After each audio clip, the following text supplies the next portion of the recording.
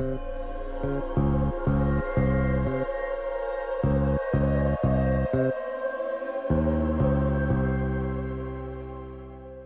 listening to the Future of Enterprise podcast, and I'm your host, Fawn Hentrel.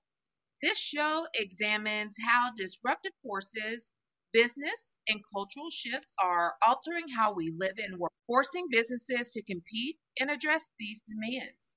Join us as we explore how to shift and compete to take advantage of these new opportunities while exploring the future of work, careers, business, and HR management and technology. Today, we're speaking with Paula Whitfield, the COO and managing partner of Hunter Burton Consulting on operations. We'll go through all you need to know about operations and how to use a variety of business strategies, technology, and core skills to develop solutions that fulfill performance and profit goals. So thanks for joining us, Paula. How are you doing today? I'm doing great. Thank you Yes, for having I'm me. excited to have you on. This operations is so critical, especially in today's climate. And I know with your years of experience, you're going to have a whole lot to share with our listening audience today. Absolutely, absolutely. I'm happy to be here.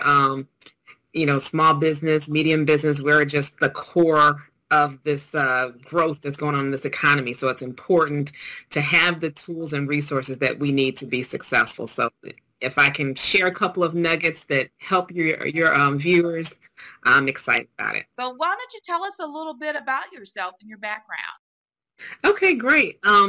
I have pretty much been an entrepreneur all my life. So from the time that I was young and had a lawnmower business with my brothers and sold vegetables on the side of the road, all the way up through, I've always had that interest in entrepreneurship.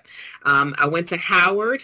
And it's interesting at Howard, my mom had given me like this portable little water filter. I ended up selling water to some of my friends.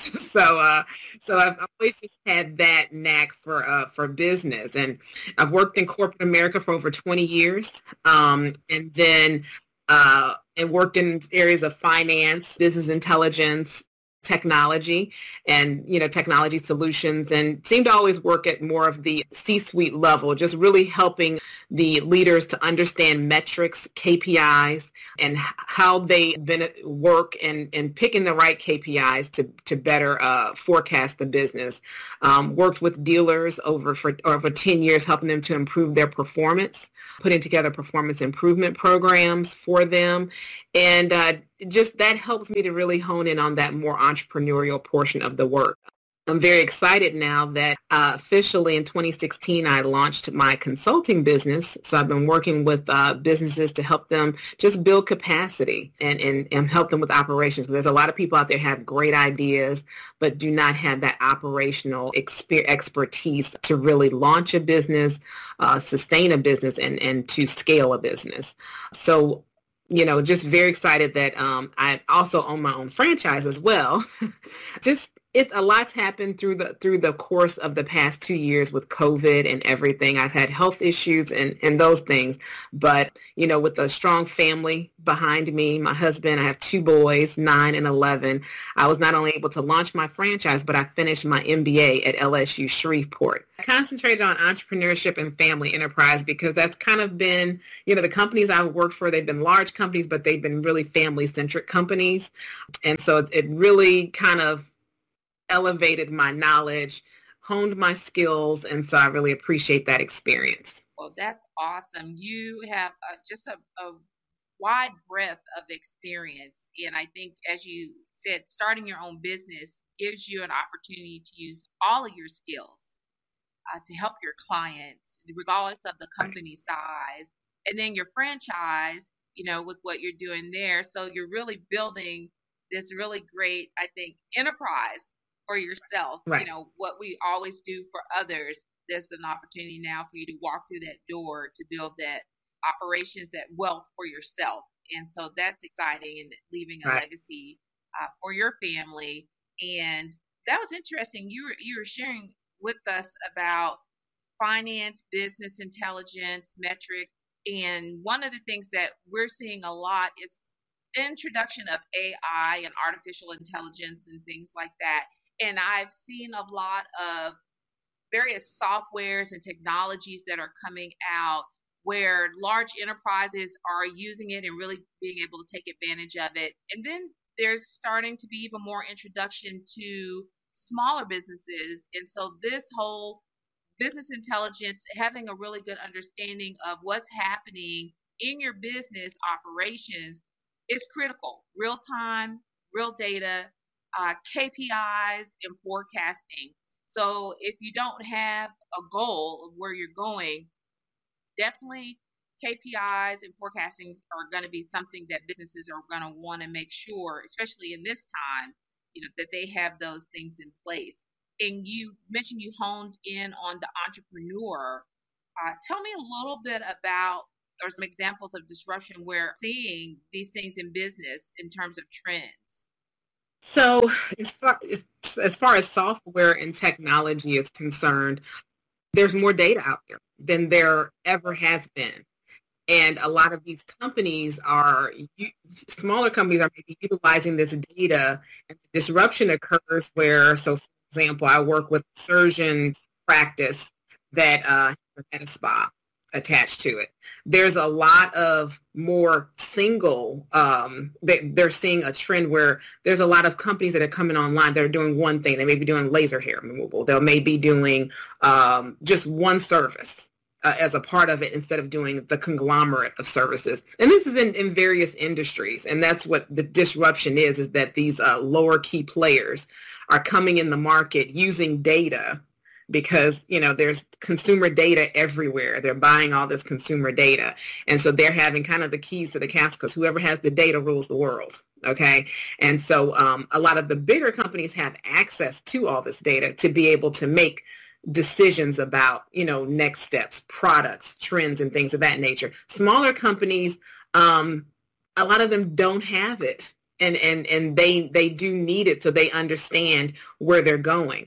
I recommend that if there's an industry that these companies are in, a lot of these industries, their societies or their groups are getting all this data together and accessing that data to say, what's going on in my specific industry? Am I on track to, with the products and services that I'm offering, am I on track for the next 10 years based on what they're forecasting? Or is there something that's coming on the market that I may need to shift in my business to move forward? Am I what are all the segments within my industry? And where am I? Is my segment growing? Is it not growing? Do I need to bring in an expertise that may help me to grow in this new area that's going to be exploding? So I definitely lead with data and with all of my clients, whether that's financial data, because of course we all know the financial markets now are changing. And right now, if you're trying to do something new in your business, expand your business, now would be the time to make sure you secure whatever funding that you may need because those interest rates are going up. And so all of this is strategic and works hand in hand. The data, how you utilize the data, how you forecast your business, how you make changes, and how you disrupt your own business so that you can move forward and survive, because decision making is happening fast. Right. And you mentioned something around data and having access to data. And do you find that you mentioned larger companies having the keys to get access to that data and maybe having the resources, I would even add, with personnel, finances, to be able to analyze that data and put it in a way that will allow them to be able to strategically put things together to move forward. Smaller businesses don't necessarily, I'm not even sure that some business owners really understand the importance of data and then Mm-mm. how to access the data or the right data. And I think those are maybe three things that small businesses really can leverage, which make a lot of sense to me, especially dealing with a lot of businesses on the HR end. Data is definitely really important. But share with us a little bit about smaller businesses and then access to data. Because if you don't have the finances, maybe there's some depending on the stage of the business, they may have more financial means to get access to that. But what are some maybe nuggets or things you can share with the smaller business owners? Oh, sure, sure. What I recommend for the smaller business owner is, as I mentioned previously, a lot of your industry societies or that support your specific area. So if you're in a software area and let's say you have a Salesforce, I have a Salesforce partner and they're able to access, they're a smaller company, but they're able to look to Salesforce to access data from Salesforce. I have another partner, as I mentioned, in more of the surgical area. There is specific med spa and aesthetics data that they can access from their industry partner. I have another that is in IV hydration and things. There's a partner that they have that, because these industries pull down data so that they would be able to access it. The issue comes in is having the personnel that's able to articulate that data into the small business to say, hey, this may be a direction that you want to go. So one is networking. Okay, a lot of entrepreneurs and business owners don't like to leave their business because they're too busy working in their business. They're not working on their business. And so networking and talking to and partnering with other business owners who are maybe doing the same thing that you're doing or in that industry and getting nuggets of information from them is helpful. And learning who in that industry could potentially help them. Also accessing a consultant is helpful, and the right consultant that has the competencies, and that's understanding that. That's getting into another area is, what are the competencies that are required in your business? And what are the things that you currently have, and what are your deficits? Understanding what that is and being able to access the people to do that. A lot of times I'll tell people is that, what is it costing you not to have this resource? Right. So competencies are knowledge, skills, abilities Yes, that you need to acquire in your personnel to be able to effectively do the things that you're absolutely, saying. absolutely. Hmm. Every I go in and do strategy all the time, and it all leads back to personnel. It always leads Yes. back to personnel, system, process, and having the competencies that you need. I'm just really a proponent of, hey, list out all your competencies based on what do you need, and then let's create these job roles based on what you need. And that goes to that building capacity that you mentioned. Yes, yes. I mean, building it always routes back to needing capacity, because a lot of the owners are, like I say, working in their business, not on their business, because they're like, okay, I can do this, I can do that. But while you're doing these things, opportunities are passing you by. Things that, you as a CEO should be looking ahead on. You can't do that when you're looking in your business. You can't be out there networking, finding out what is the trend, what's the next best thing, where is this thing going? And you find it out by networking, going to your industry meetings, and things of that nature. You have to make the investment to go, because you learn so much to bring back to your own business, to move forward. Yes. And one of the things that I always share with clients is that even for smaller businesses, because my company handles business and management consulting in the HR and talent management arena, Mm. and a lot of the small business owners start businesses, leave corporate America, and they're really good at their functional job, that technician part of their job. And they don't have the skill set to be able to effectively do the full capacity or full life cycle of what it really means to own a business, right? So they do one part really well, maybe not document in terms of knowledge management that are in their head Right, right. to be able to, when they acquire personnel, let them know this is the way to do it. And I think all of that goes with building capacity. And for those who don't understand what building capacity is, what is building capacity in a business? It's structure. Okay. It's number one, do you have a good foundation? Okay. First. And then once you have a good foundation, means people, process, technology, in your business, you have a good business development process, a way to bring in clients, put them through a sales funnel potentially, put them through a process of, basically your whole customer success process. Then from there, you want to build on that to increase your profitability, because that's what you get into business for, is to increase your profitability.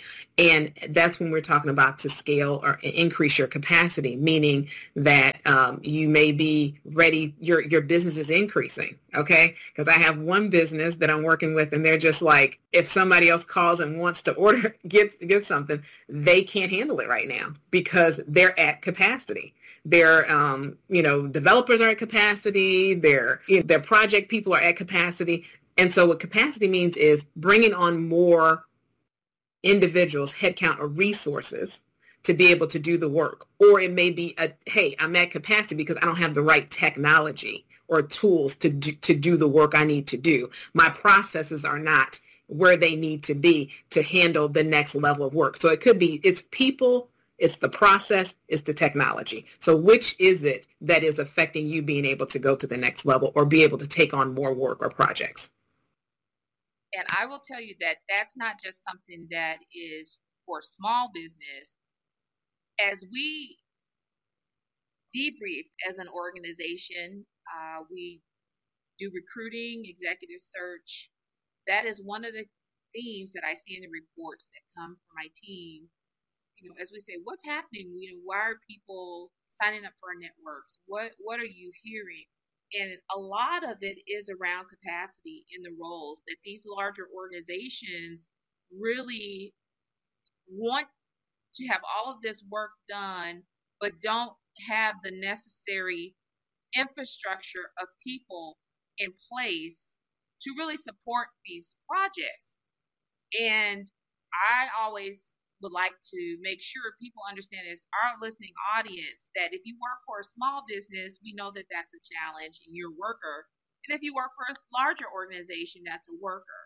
But it all still leads back to the operations, the strategic operations component of the business. And that really kind of leads to leadership.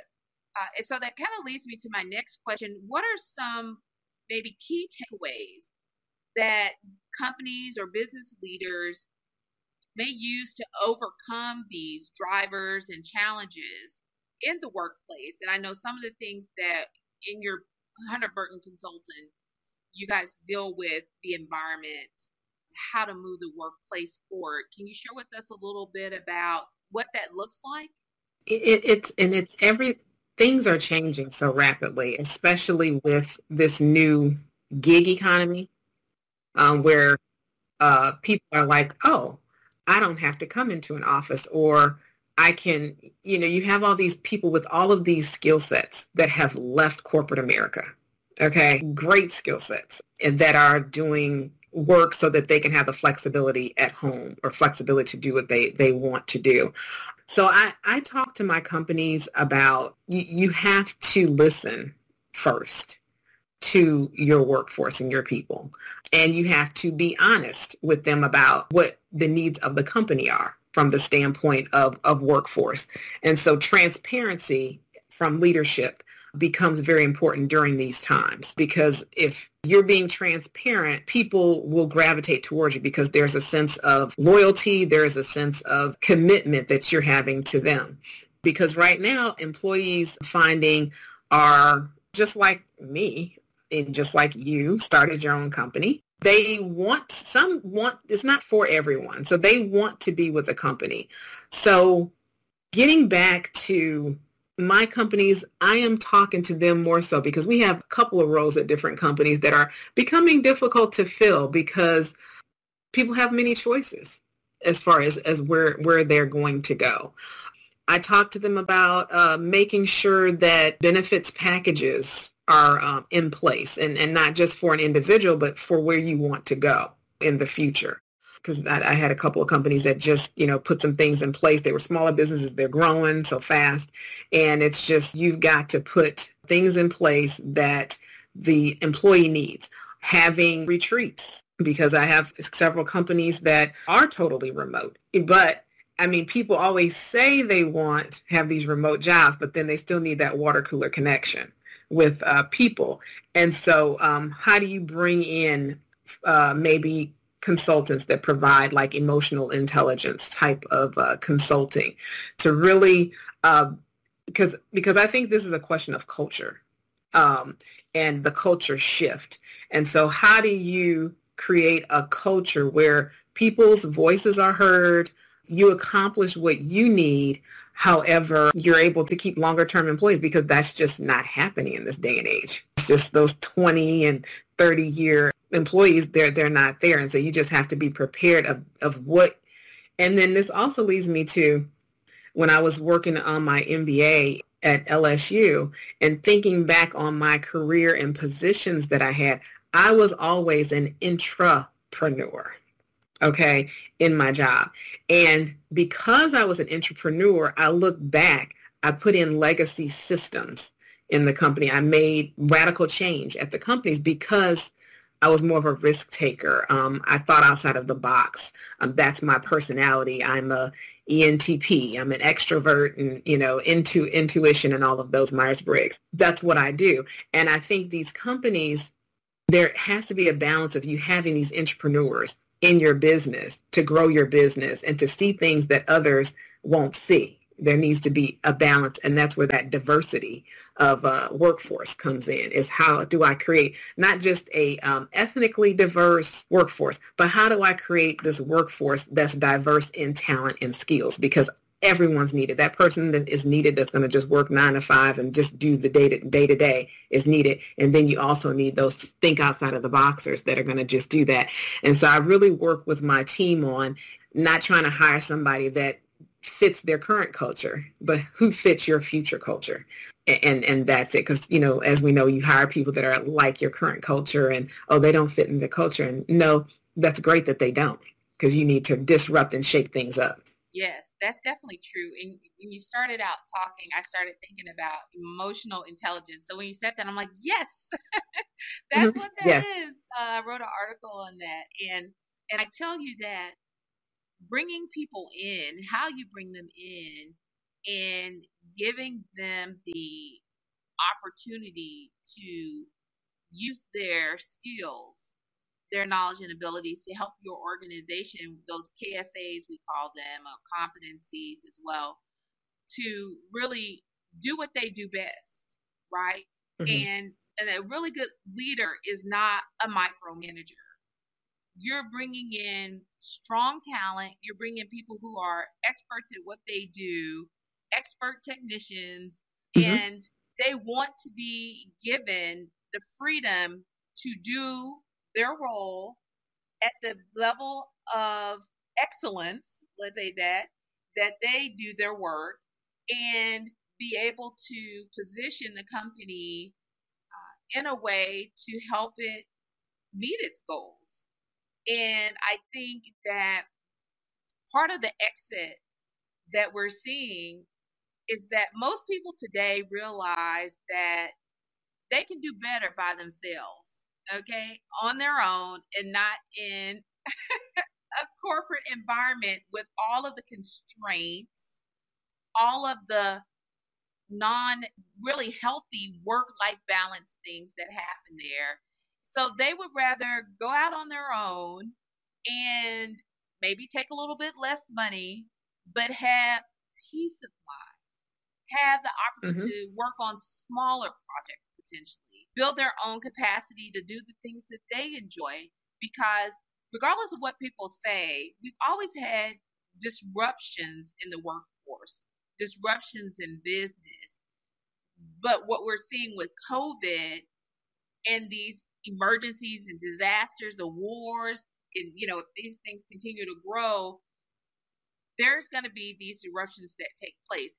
And people are going to have to decide what's most important for them. And for leaders in these organizations, business owners, corporate executives, supervisors, and managers, emotional intelligence is going to be really key to having transparency, honest conversations. And if people don't know what emotional intelligence is, I say, hey, let me Google that for you. Go look that up. There's a lot of really good information out there because you have to have that. You can't be leading in a box if you want to really have a hybrid workforce. You want to have people who work from home, you have blended teams. Like you said, maybe you have a workforce that everyone is remote. How do you engage those individuals? How do you transfer knowledge? One of the things I was reading in your profile was that you deal a lot with learning and development of people. So transferring of knowledge. How can you get the best out of staff using L&D and trying to build capacity? Over my years of working, even in corporate America, I think when you find somebody who's willing to learn and somebody who's hardworking, you can always train them on other functional areas. But that core, at their core, if they have people skills that could move them into those higher level leadership positions, based on, maybe going through a Myers-Briggs and figuring out, what is their personality? What do they gravitate toward? I think development of people. So people are who they are and their motivations are what they are. And so you quickly identifying, okay, this person, has a skill set where I could see them leading a group of people. So functionally starting to identify those people and put them through trainings from a corporate perspective, that's that route would be a little easier to do. From a smaller business type of perspective, taking a look at what your needs are. I get involved in some of the final interviews just to help with my business owners with, hiring people. They're just like, hey, I'm about to hire this person. I just want you to take a look at them, talk to them, see what you think. And, recently did that and saw that this person had like background in operational experience. And that's not the functional area that they were hired for. But where we're going is going to require somebody that has this functional and these core competencies.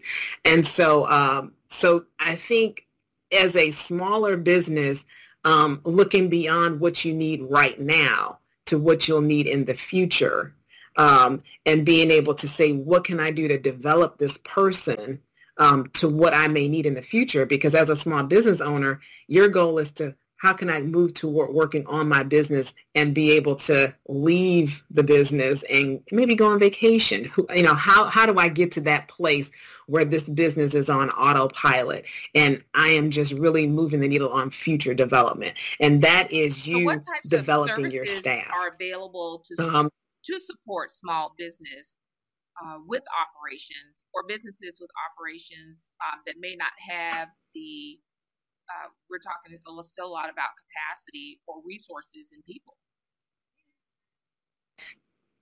Yeah, being here in Houston, it's really amazing. There's a lot of organizations that are doing cohorts. And I recommend that. I'm actually in a cohort with waste management, and they're bringing experts on to work with you monthly on different areas. So I recommend that, going to the small business development centers. And, hey, here's an area that I'm not as strong in. And are there some classes that I can take? Or, I have an employee that I'm, really excited about, but I think they need training in this area. Just think of how much the employee would appreciate that, and how much you would benefit from it. And so going to the local community college, because a lot of community colleges have small business development programs or have core functional skills that can be developed in that way. If possible, bringing somebody in to do some work with I thought it was really on the retreat that I recently attended with one of my teams. We had a HR professional come in and do the Myers-Briggs assessment and really walk through it. And I think that really helped the team to understand why certain team members gravitate towards certain things, or in meetings, how I need to interact with people. And so, that may be a little more expensive for those companies who are, under $1 million in sales, or things of that nature, that are just in that growth stage. So I definitely think small business development, these certification programs are really good, because, like I say, the certification programs force you to network. And so as you're networking, so approaching them, I know that the Houston Urban League is doing a lot with small business development here in Houston. And so there's a lot of grant money, a lot of programs out there that are being developed. And so I think getting out of your business to network. I know City of Houston has a huge small business development center, and they put on various programs. Your chamber is a great place to go as well.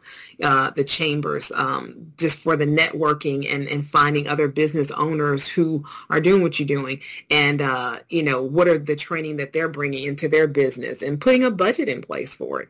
And putting a budget in place for, hey, here's how much I'm going to spend on training for individuals, and here's how I'm going to here's what I'm going to do with my team. I may bring a consultant in just to, share some information and knowledge with my team on, change management, because I've done Prozi change management before. And a lot of times people try to just throw change on their team, and it's just like, are they prepared for this change? And that disrupts a lot when that we know this change needs to come, but that goes back to the leadership transparency, putting the process in place, putting the people in place to make sure that the transition, at least goes 50% well, because we know, it's never 100%, but as it's just a difference between what a small business owner would do and a larger company would do. A larger company is just going to bring emotional intelligence consultants in to work directly with their group. They're going to bring change management consultants in that can just, work with their groups and get these things done. As a small business, you have to be a little bit more tactful as far as, how can I, depending on what level of growth I am in my business, work with these local chapters and things to get some training and development. Yeah, and that's really good. I think in terms of consultants, there are so many great tools. We always advise some of our smaller companies around assessments of individuals. That there's some really, if you can't afford a consultant, there's some really great tools online that businesses can purchase to have people do the assessments themselves and give you the output, and give you information on where you need to coach the person just based off of how they respond to questions. So there's a lot of really other great resources that, based on the stage of your business, that companies, we always say, can utilize. I mean, that's kind of our expertise from the HR, coming from that perspective. There's also what we've been seeing too, organizations coming to us to kind of almost stand in the gap, where they may have people going out on long-term leave, where we provide HR consultants to work with them so that they don't lose a level of skill or experience in their organization. There's no bumps or hiccups. It's a seamless transition from the person going out. So we have supplied consultants to work for a predetermined amount of time to really help them in their infrastructure. Tell me a little bit about, are there roles that you've seen people maybe outsource as a business to bring in that type of support, like the fractional COO? Yes. Yeah. And I think a lot of people don't know that exists. Because a lot of businesses that I work with, they're growing, they're doing great, but they may not be at the point where they could bring in a full-time chief operations officer, somebody who's very strategic, or a chief marketing officer, because they need to pull together more of a marketing and branding positioning strategy. And so it's very valuable, because what you're receiving is, a lot of these people have come from corporate America and have been working with businesses and using pretty much a fraction of their time. And so they used to be full-time in corporate America, but they may manage, 4 to 5 businesses, and that they come in and they pretty much embed themselves into the business. And that's what we do. I have a leadership position with several companies, and so I'm on their leadership committee, and I'm functioning as more of a chief operations officer because they're all working in the business. They need somebody more strategic that's being able to, hey, take a look at opportunities. What are we doing on our team? They're being more strategic in that area. Or there's other positions that that can come in as a director of operations, director that are fractional as well, that do more of the functional day to day and stand in the gap that, this person, okay, I can't afford to bring in somebody that's $100,000. But hey, I can afford somebody that's, embedding themselves in our business 2 days a week if they need to be, that may come in for $30,000 a year, and they're using a fraction of their time. But they are, in this role, they're more hands-on. It's not like a consultant coach that comes in and say, hey, you guys do all these 25 things and I'll come back and check with you next week. This person actually has a job function, a job role where they're going in and working on bigger project rocks that need to get taken care of, and working in tandem with your team. So they become another team member. And so that's what that role is. It's more fractional. It's, consultative, but it's consultative in a way that they're more a part of the team. So how does a company find a fractional support resource?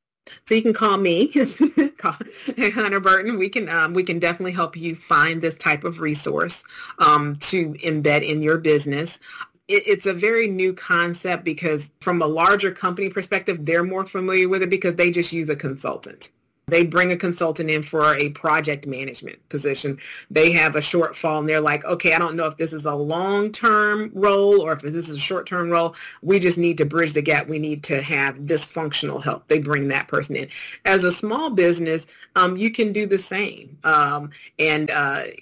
There's HR companies out there, I'm sure like yourself, that can help them identify individuals based on, first thing is before this occurs is that look around. Is there anybody in your business that can be groomed to go into that role? And so that's what I always say first, before we go calling and bringing others in, what are we looking at? Has your business changed so that certain roles are not even required anymore because there's a system that has pretty much taken over this role, that person could be shifted into something more, so let's take and do, an analysis of your staff, your roles. Do things need to change? And so once that changes, then go back to these skill sets that's needed. And what are our deficits? What do we need? Then we can bring someone in because we know what we need at that point to bring that level of expertise in. And then the question is this more of a longer term or is this a short term role? Is this a part-time role? Because there's a lot of people out there looking for part-time work. And this would give your company the edge because you go out there and you're able to say, hey, I need somebody who's going to come into the office 2 days a week. Just think of who that would attract and the skill set that would attract.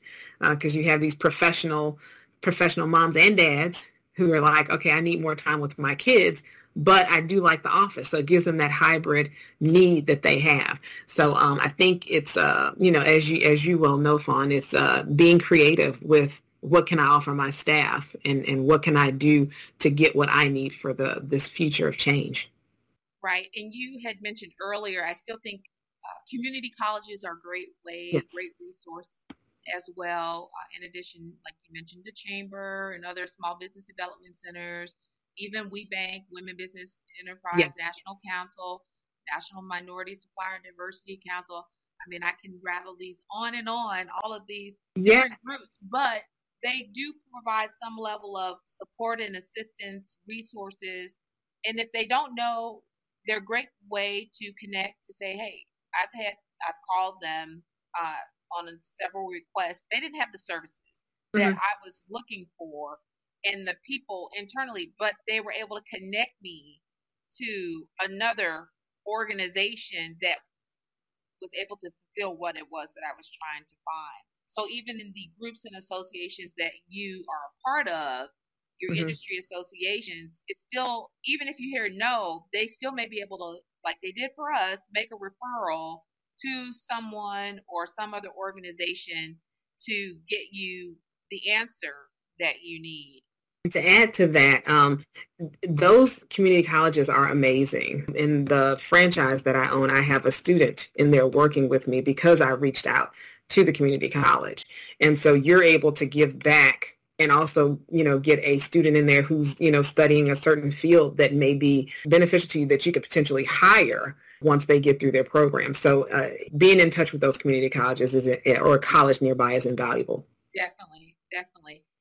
And what do you think in terms of change management for companies that are working with teams, hybrid remote work teams? What does that look like today in terms of operations? Are there any maybe takeaways or things that you can give to them, nuggets that you can provide to help them be more successful in managing a diverse workforce? I know. I mean, it is tough. It is because you're managing who gets to stay home, who gets to, based on the type of job, and everybody just needs to come into the office, because this one can't, because their job function is that. And so I think it's transparency, number one, is the key. With those work groups that are more hybrid, figuring out a way to bring everyone together in some way. I'm actually doing some research on that for one of my companies because of this new change is how do we have those water cooler moments? How do we, make sure people can just pop into, because I always, when I worked in corporate America, I learned a lot more when I could just plop down and talk to someone about a project, and I just popped into their office. Hey, what's going on? Talked about the weekend. And then I found out more information about the project than being in formal meetings.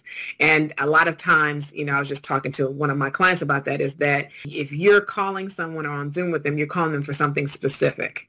It's never a casual, hey, what's going on conversation where you can get all of that information. And so I think one of the things is how do you put together clusters of maybe 2 to 3 of your workers to say, hey, you all are going to cluster this month and just, have offline conversation about, here's a list of topics, and learn more about each other. And so you're going to have to just pretty much facilitate that to help it to become part of your culture, is how do I create those moments of casual conversation, because offices are now designed for that. Before we left them.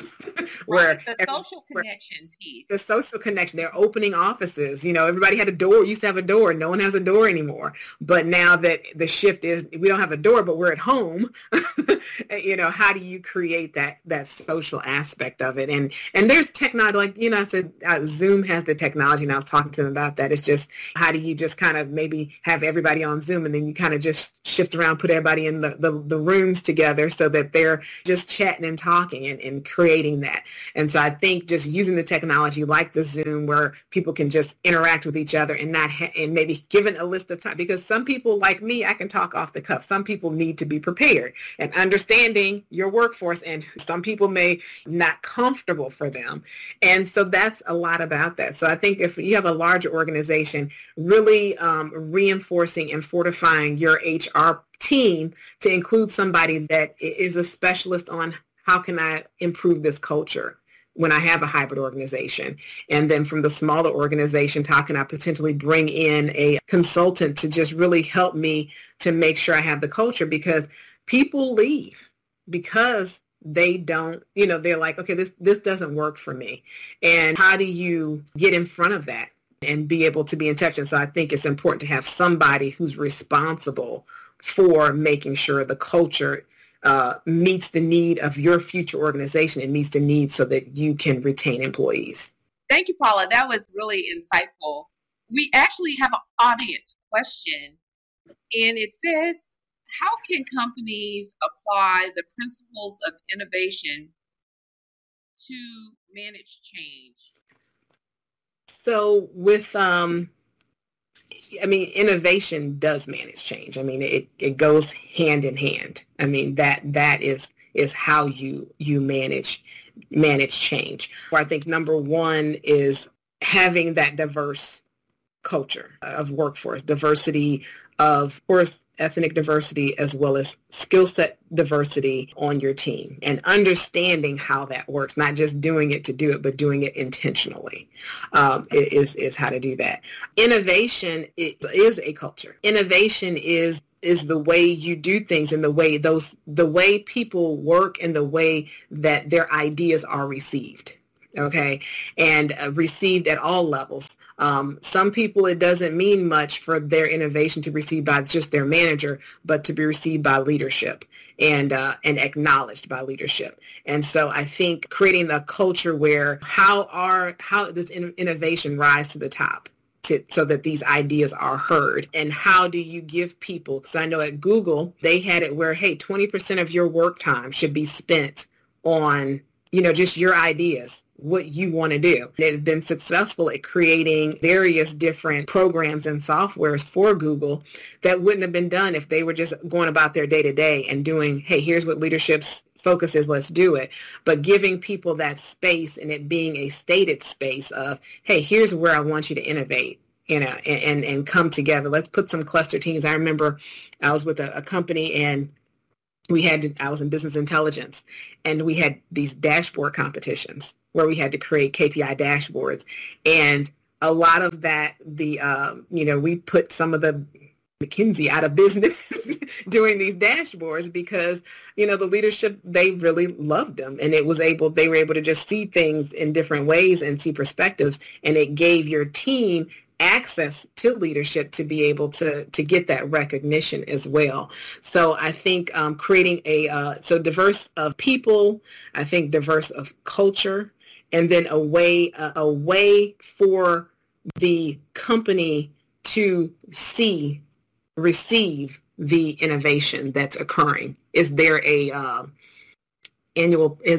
competition annually? Is there a program that you can put in place for innovation at your company so that people can let their ideas be heard? So I think it's just putting together a system of innovation and a way to display the innovation would be great.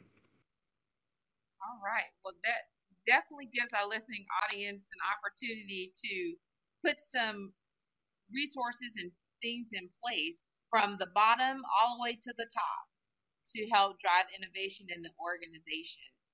That's really something that I think companies can do more of, doing a lot of listening walks and hearing, because I can tell you I work for an entertainment media company and they use their receptionist at the There organization you to come up with show ideas, and it was really successful. And well, we've reached the close of our interview, and I'm just so excited about all of the information that you shared with us today in reference to operations and how people can really look at managing the disruptions, the challenges, and trends that are affecting businesses today, regardless of their size, from small startup organizations, small businesses, medium, large size enterprises.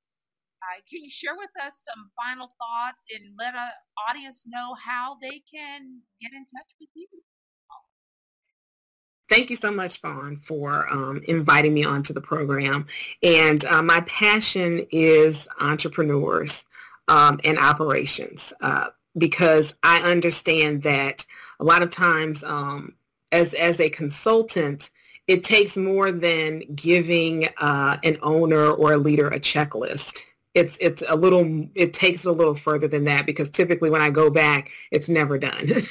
So I find that if you're able to, from a corporate level or even from a smaller business level, have a thought partner, a consultant come in to really help you to see the things that you, as you're working in your business and not on your business, don't have time to see, that it is valuable. It costs you not to have a thought partner in place. If, let's say that you're a solopreneur and don't have that level of person in your business, that you bring that consultant in just fractionally, part-time, just to say, hey, here's a set out many hours a week, a month that I want you. Come in and, let's put some plans in place of what we can work on. If you're that larger business that has the resources, bringing in those resources to really sort of help your business to move into the future, because where it is right now, it will be different. Gig economy, culture, it's all changing everything. If you're going to have innovation, you need a structure to be able to receive that innovation and have that diverse population within your business to be able to give you those ideas and move you to the future. But you can reach me. I would love to help any of the callers who are listening right now to help them in their business. I can be reached at www.hunterburtoninc.com. We are Hunter Burton Consulting, and we do fractional work with companies as we insert ourselves into your business. We can do some small group training with your teams to just, move and build capacity. That's really my sweet spot. So I look forward to hearing from you soon. Yes, that's great information. And we will also have Paula's contact information on the Future of Enterprise podcast website page, and you'll be able to connect with her there as well. So that's all for this episode of the Future of Enterprise. I'd like to thank our guest, Paula Whitfield, with Hunter Burton Consulting. Hunter Burton Consulting is headquartered in Houston, Texas. Hunter Burton Consulting is available to assist businesses anywhere, regardless of your location. Be sure to sign up to our email list at ascendinggroup.com. Visit our podcast page, Future of Enterprise, and follow us in your favorite podcast app so you don't miss our next episode. I am Fawn Hentrel, your host, and thanks for listening.